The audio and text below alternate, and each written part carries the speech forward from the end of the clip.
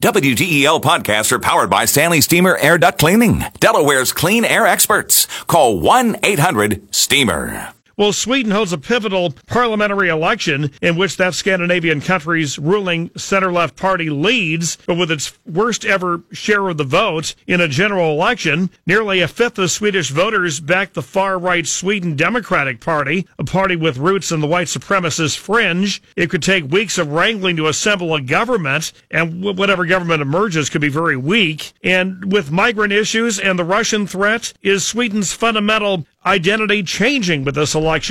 Let's bring in Paul Shinkman, national security senior writer, U.S. News and World Report magazine. Paul, tell us more about the results and what could be the implications. Well, it's certainly not very often that we get this much coverage about a general election in Sweden, and certainly not this much concern. As you said, there was quite a shakeup with this far-right party with some history of fascist sort of neo-Nazi ties. Those supposedly have been purged from the modern incarnation of the party, but they did surprisingly well. And this has a few things. First off, it would be news in itself in just the fact that Sweden, this kind of model of social liberal, social democratic policies, for a few reasons, the voters there are trending away from that model. And what's sort of doubly concerning is that they're trending toward this very far-right, anti-immigrant, anti-EU, hyper-nationalist party that almost all of the other political parties pledged during the election they would never work with, they would never form a coalition with. That's up in the air now as the government, the slim majority, tries to figure out how it's going to be able to govern now. And the interesting subtext, of course, Sweden, like Switzerland, has historically been neutral, but there have been, as I understand it, increasing trends among Swedes to want to integrate with NATO, perceiving this Russian threat, surprisingly, maybe more worried about the Russians than in the old days about the Soviets. And in the process, then we get to how much does this party coming out of white nationalism identify with Putin because of his highly nationalist position?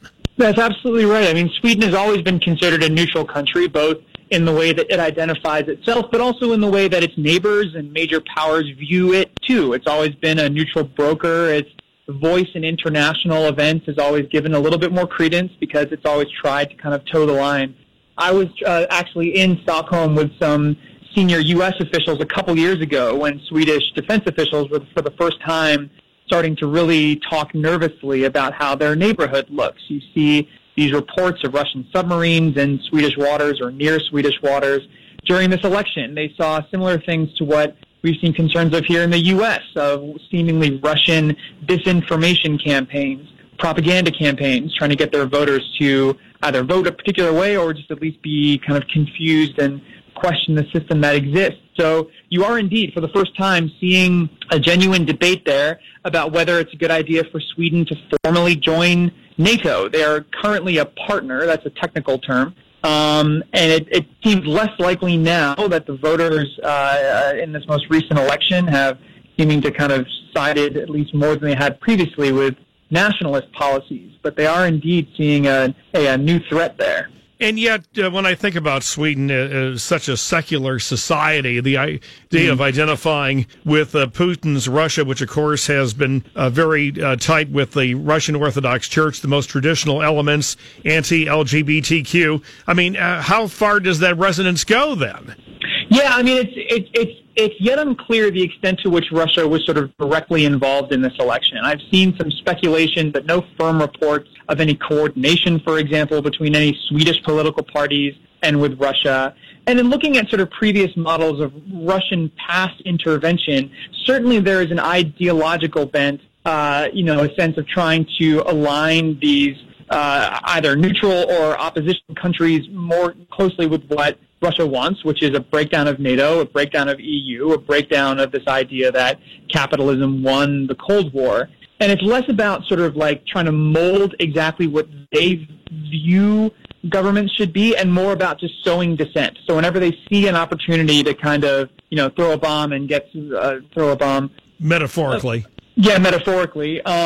It's more about finding opportunities of weakness, finding sort of chinks in the armor of these particularly sort of, liberal Western countries and finding ways to exploit them. Well, the final point, even if the parties of the center-right and the center-left manage to keep the ultra-right out of whatever coalition government is formed, even though the center-right and center-left have been loath to form coalitions with one another, whatever, I mean, there's been the tug of the trends in Europe and the ultra-right, where even the mainstream parties now are much more skeptical and much more inclined to put curbs on immigration. That's right. I mean, if you look at the trends of people coming to Sweden, which was particularly high in 2014, 2015, during the migrant crisis, you see a very definite peak in 2015, which is when about 160,000 new people emigrated into Sweden. That was tapered amid this rise of these far-right movements as these more conventional parties began seeing this